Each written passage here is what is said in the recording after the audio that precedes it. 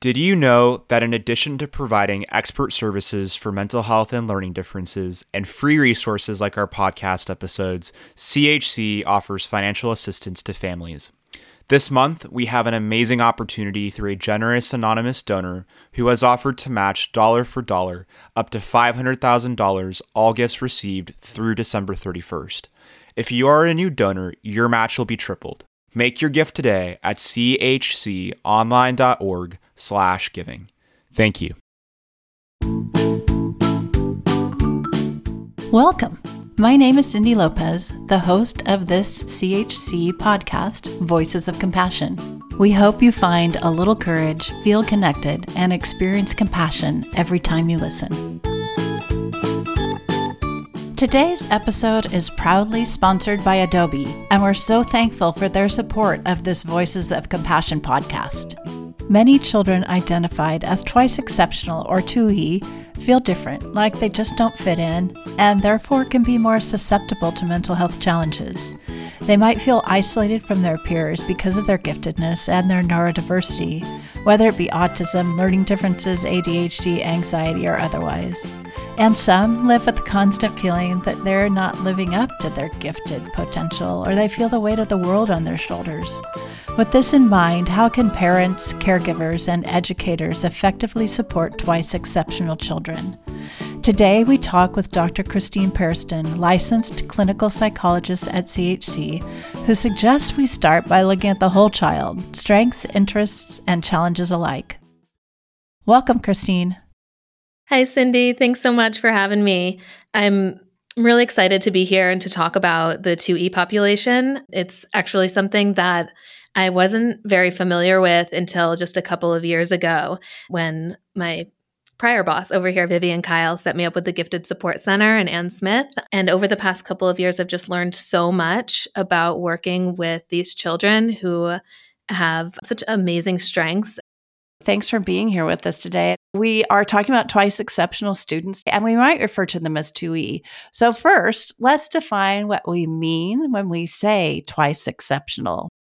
Yeah, twice exceptional can sound like such a loaded term, and I think there are a lot of misconceptions about it.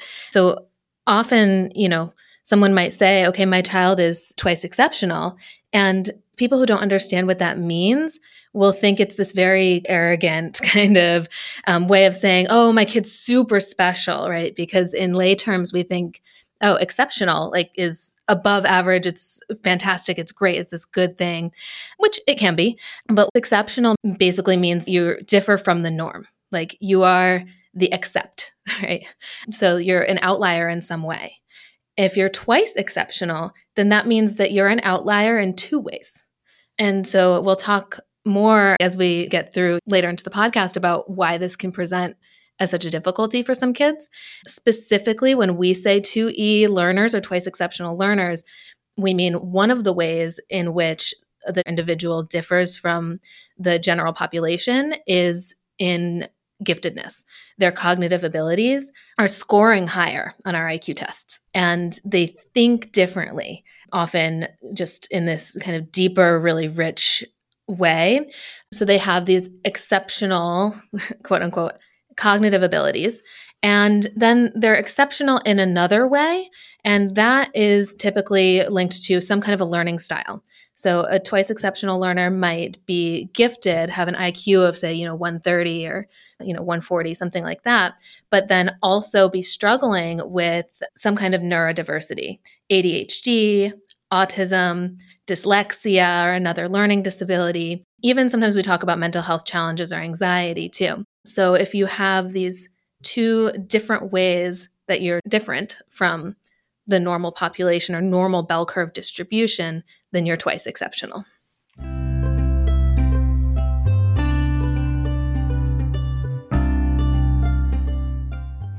So thinking about the term twice exceptional, it's not a diagnosis, right? So what does that mean? So it's not a diagnosis, meaning it's not a medical term. It's not something that you would find in the DSM or, the ICD manual. It's not a code that you would submit to your insurance company. What it is more of a classification or a category. It's a way that we can identify these learners. What's interesting is, I would say this is a term that we talk about often in the educational world. Ideally, we'd be able to put it on like an IEP, an individualized education plan. However, the way that the school system is structured in our country is not focused on giftedness. Right. So we really focus on a deficit model, on a weakness model, because if you're gifted, then they say, okay, like you're fine. You don't need any extra help, right? According to our schools. So when you see your child's IEP, right, if he or she has one, it's going to give you a classification of a learning disorder or an emotional difficulty or autism or other health impairment. It's not going to talk about the gifted piece. So it will only focus on one of the exceptions, and that's typically the weakness. And so it's tricky to find schools that really understand, even if it's not going on the IEP in those words, who really get what's going on, because it can present differently for these 2E kids. So, Christine, you just mentioned giftedness, and I'm wondering how that's measured. So we measure it using standardized intelligence tests or IQ tests. So the gold standard and what we would usually use is the Wechsler scale. There's 3 different versions of that. So I'll most commonly use the WISC, Wechsler Intelligence Scales for children. And there's also the WAIS, which is 16 plus. That's the one that we use for adults. And then for our littles, we have the WIPSI that goes down to preschool. So the Wechsler scale is most common these days, but we also have some other ones that we'll use, the Stanford Binet, for example. And when we administer those tests, we're looking to see how far a kiddo can go and where they can max out on the scale. And we're comparing their performance overall in different domains. So we'll look at verbal domains, nonverbal domains, memory, processing speed, different kinds of things. And we want to see how they're comparing with other kids the same age as them. So these tests have been really rigorously normed and really normed within 3-month age range. So we'll look at somebody who's, say, 11 years and 3 months to 11 years and 6 months. How is your child comparing to other kids across the country? Thank you for explaining different types of assessments. We'll include those in our resources. The psychologist who's doing the assessment, or educational psychologist or specialist, they'll know what tests to use. A lot of parents will come to us requesting these IQ tests, very specific IQ tests for their kids.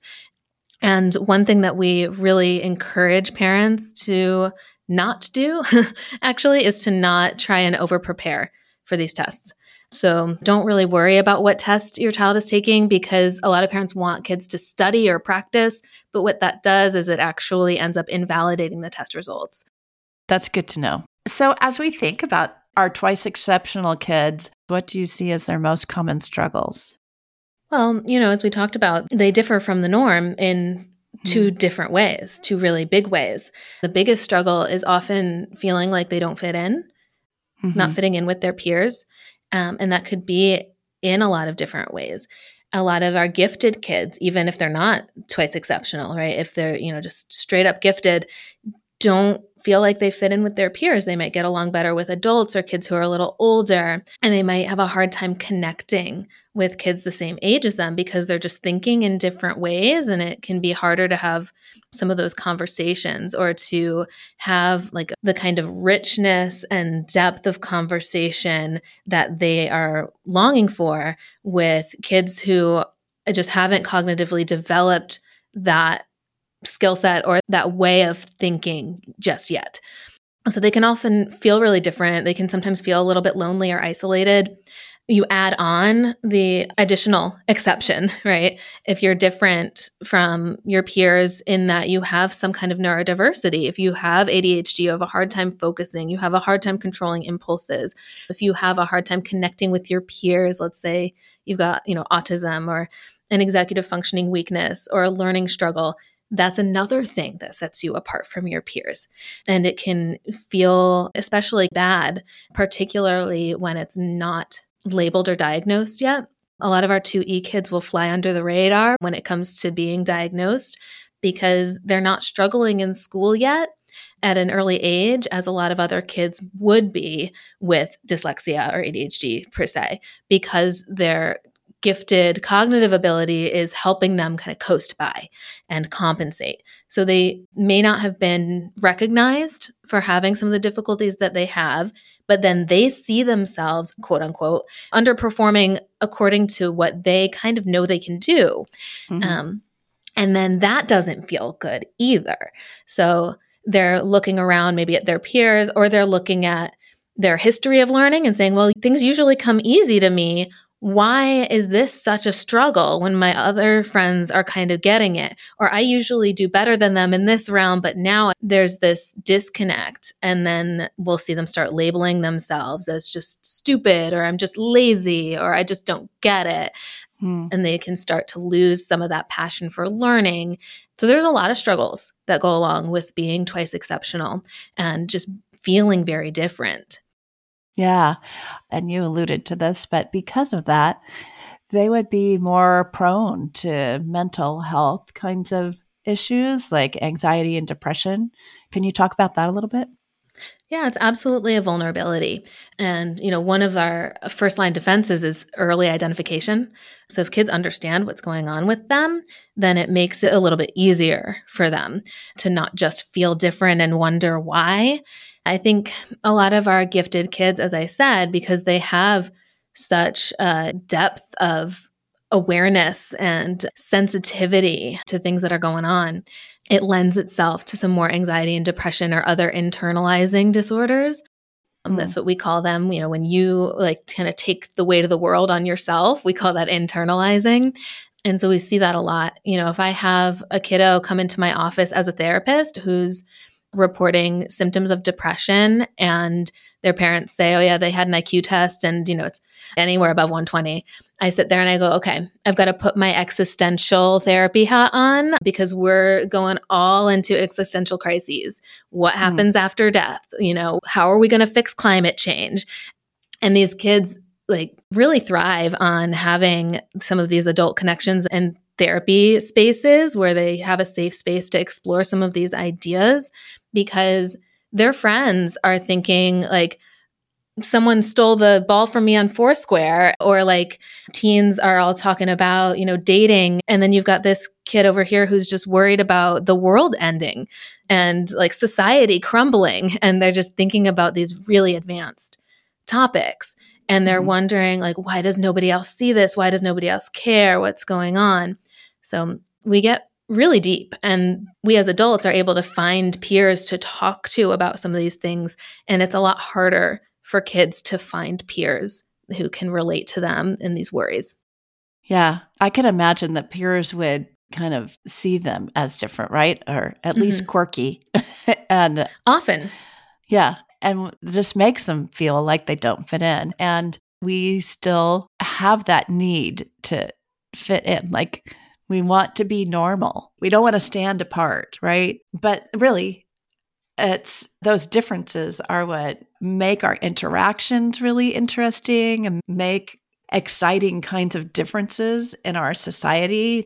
You're exactly right. We need people with different abilities in our world because there are so many different problems that need to be solved and so many just different jobs that need to be done. However, we also as humans to thrive need social connection. That's so important. So that's why people want to be normal or fit in, because it's a survival mechanism. And so that's not saying, okay, these kids are doomed to be alone, right? That's not true. But there is research that shows that kids who are gifted or twice exceptional, that they do better adjustment-wise and with mental health if they spend at least some of their time with other kids who fit their cognitive profile. Interesting. So they don't feel so alone. Yeah. There are several gifted schools, for example, in the Bay Area in particular. It doesn't have to be a school. The research doesn't even really show that going to a gifted school is what makes the difference for your kid. But in some way, shape, or form, kids should have an opportunity to spend time with their peers who have similar abilities, because then they won't feel so alone and so isolated. CHC's Voices of Compassion podcast is made possible by the generosity of people like you. To learn more about supporting CHC, go to chc.org/donate. online.org/donate. Also, make sure to follow us on social media for more inspiring and educational content from CHC. So, as we think about our twice exceptional kids, let's talk about their strengths. I think that's so important because they have some really amazing strengths, but I think a lot of times they don't see that themselves. Yeah. It's interesting that you say that, Cindy. Our gifted and twice exceptional learners, they are really prone to perfectionism. So seeing their strengths is really hard for them. And it's so sad to watch, especially for parents, I think, really watching their kids struggle with this, because as parents, you can see the strengths, right? You know what your kid is good at. Yeah. And you see them just like mastering concepts that most people would never even have thought of at their age. And they're sitting there thinking, oh, I'm so stupid. Why can't I get this? It's just devastating. And so I think this focus on strengths is really important. It's one of my qualms with the IEP system because it's not strengths-based, it's weakness-based, it's deficit-based. Yeah. So I think that trying to identify ways for these kids to explore their areas of strength and to feel really competent and masterful at something is really important. As I mentioned when we were talking about the IQ tests, we assess a variety of domains. We'll look at verbal reasoning, we'll look at nonverbal reasoning. If a kid's really good at visual spatial processing, let's get them into something like, robotics and engineering or building or architecture. If a kid's really good with words and verbal reasoning, let's get them into a writing workshop or reading book club or theater or, singing, things like that. Let's really capitalize on their strengths and their interests so that they have a space where they feel like they're really flourishing.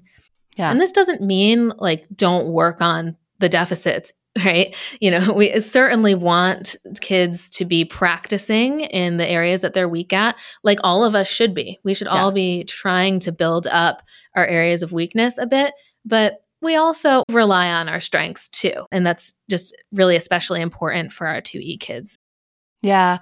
I was listening to a speaker once who said, we know ourselves by what we don't do well. It's kind of how we define ourselves as like, these are my weaknesses. So to really flip that script is important, and to explicitly and intentionally do that with our kids. So what if we did that?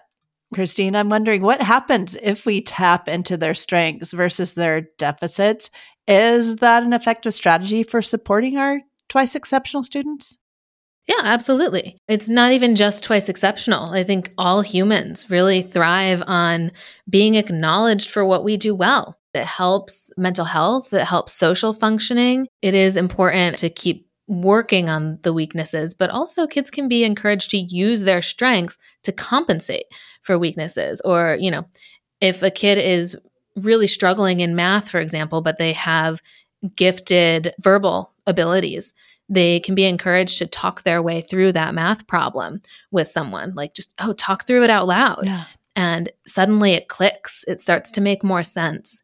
So finding these creative ways to really use the strengths to your advantage can also help to just build confidence in some of the areas where one is struggling.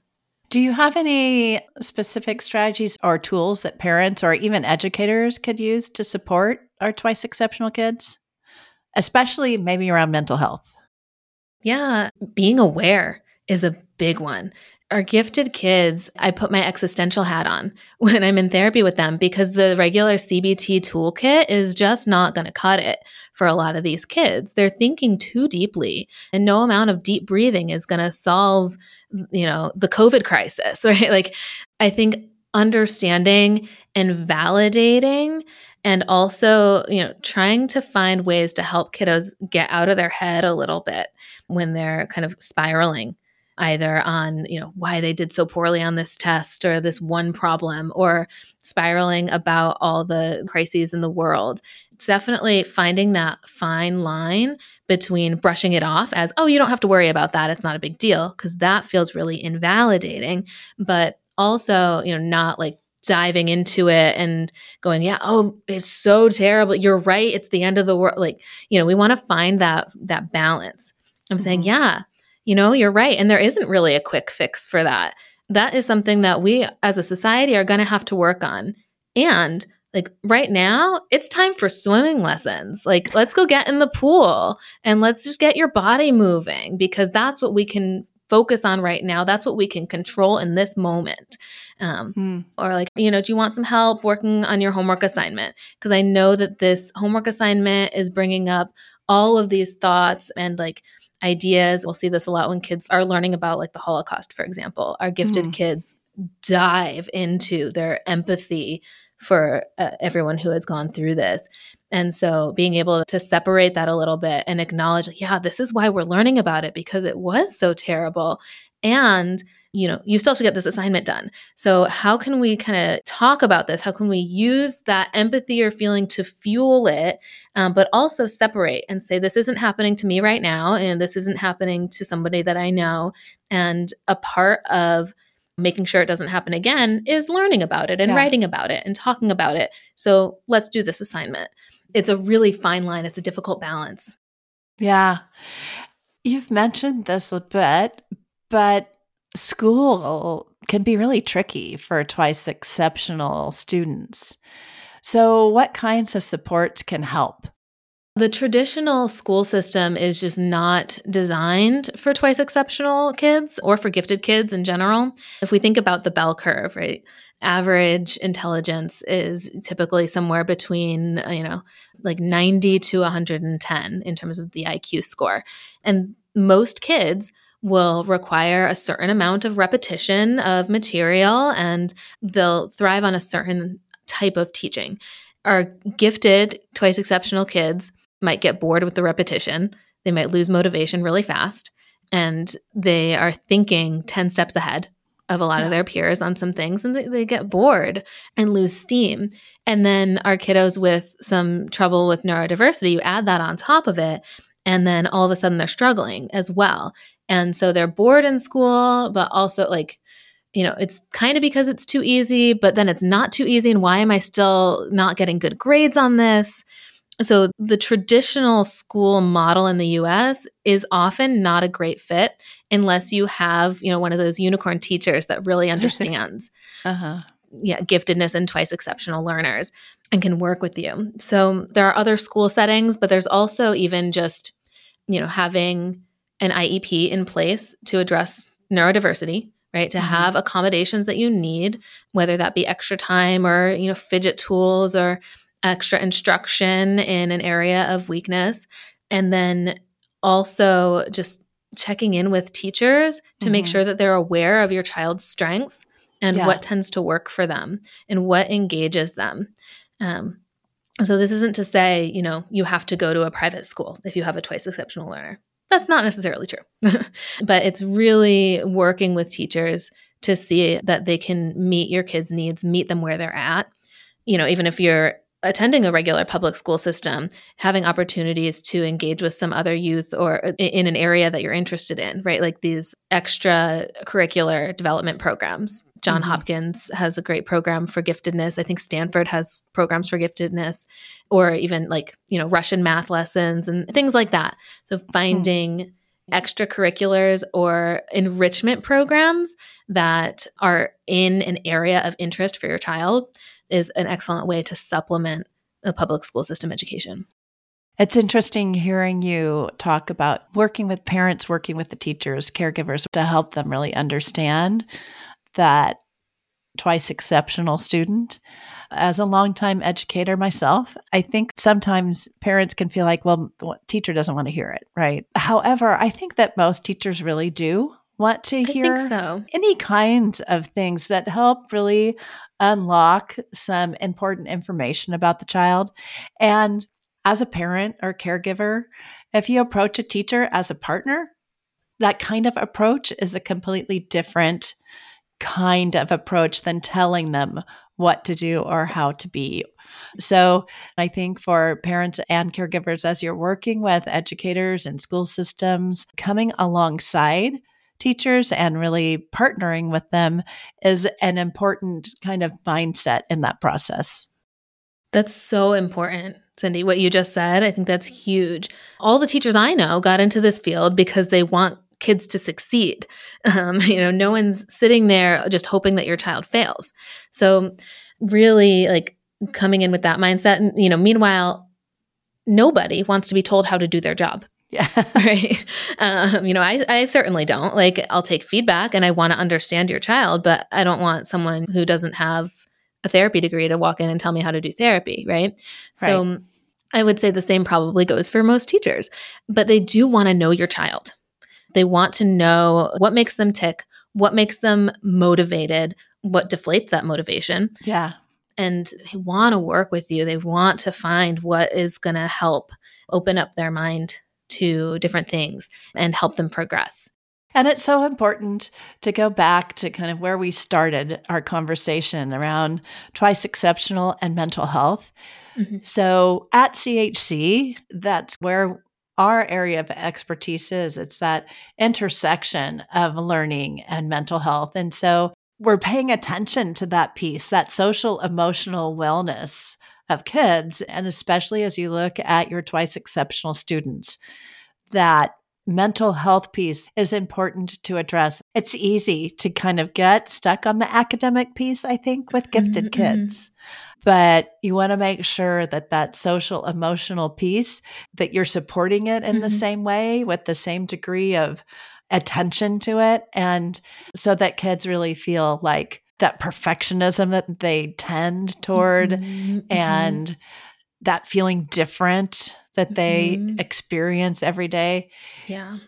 You want to support them in those ways. And in some ways, more important than the academic support. It's true. Yeah. Don't just focus on school. Yeah. I think a lot of gifted kids, it's very easy for them to get wrapped up in that as their identity.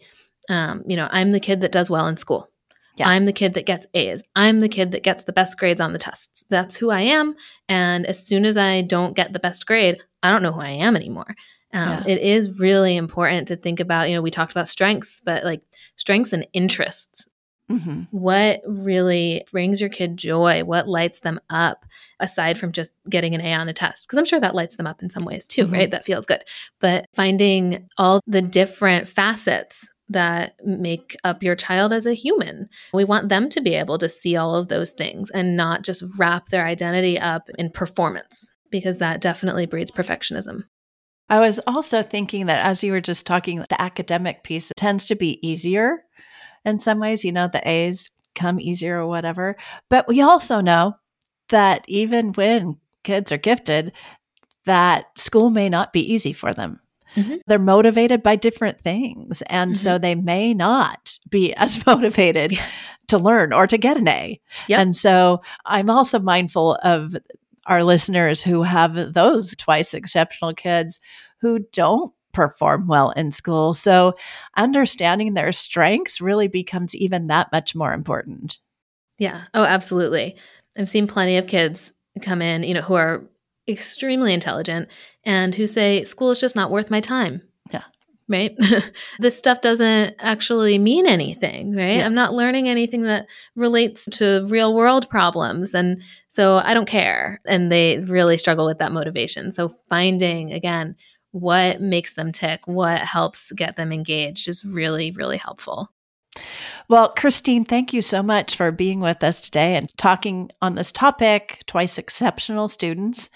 And I'm wondering if you have any final words or advice you have for our listeners. Thank you so much for having me, Cindy. I would say in terms of just, final words, or if you take nothing else away from this, it's really just know your child and treat your child as a whole child. Strengths and weaknesses all wrapped up together, and interests and dislikes and sensitivities and all of that, just really acknowledging who your kid is, aside from a diagnosis that's written on paper or a classification on an IEP or grades that come back on a report card. Your kid is so much more than that. You guys know this, but really keeping that in mind and helping your child to see that too as well. To our listeners, if you want to know more, please visit us at chconline.org. We do see twice exceptional kids all the time and assess students around that too. So if you need help or some support or have questions, please contact us. You can also reach out to our care team. You can email at careteam@chconline.org. So thank you again for joining us, Christine, and for your time. And thank you to our listeners. And we hope you'll listen in again to our next episode. Thank you so much. Visit us online at podcast.chconline.org. Make sure to subscribe to Voices of Compassion so you never miss an episode, and we'd love it if you'd leave us a rating and review. Have a question? Send us an email or voice memo at podcasts@chconline.org. We're here for you when you need us.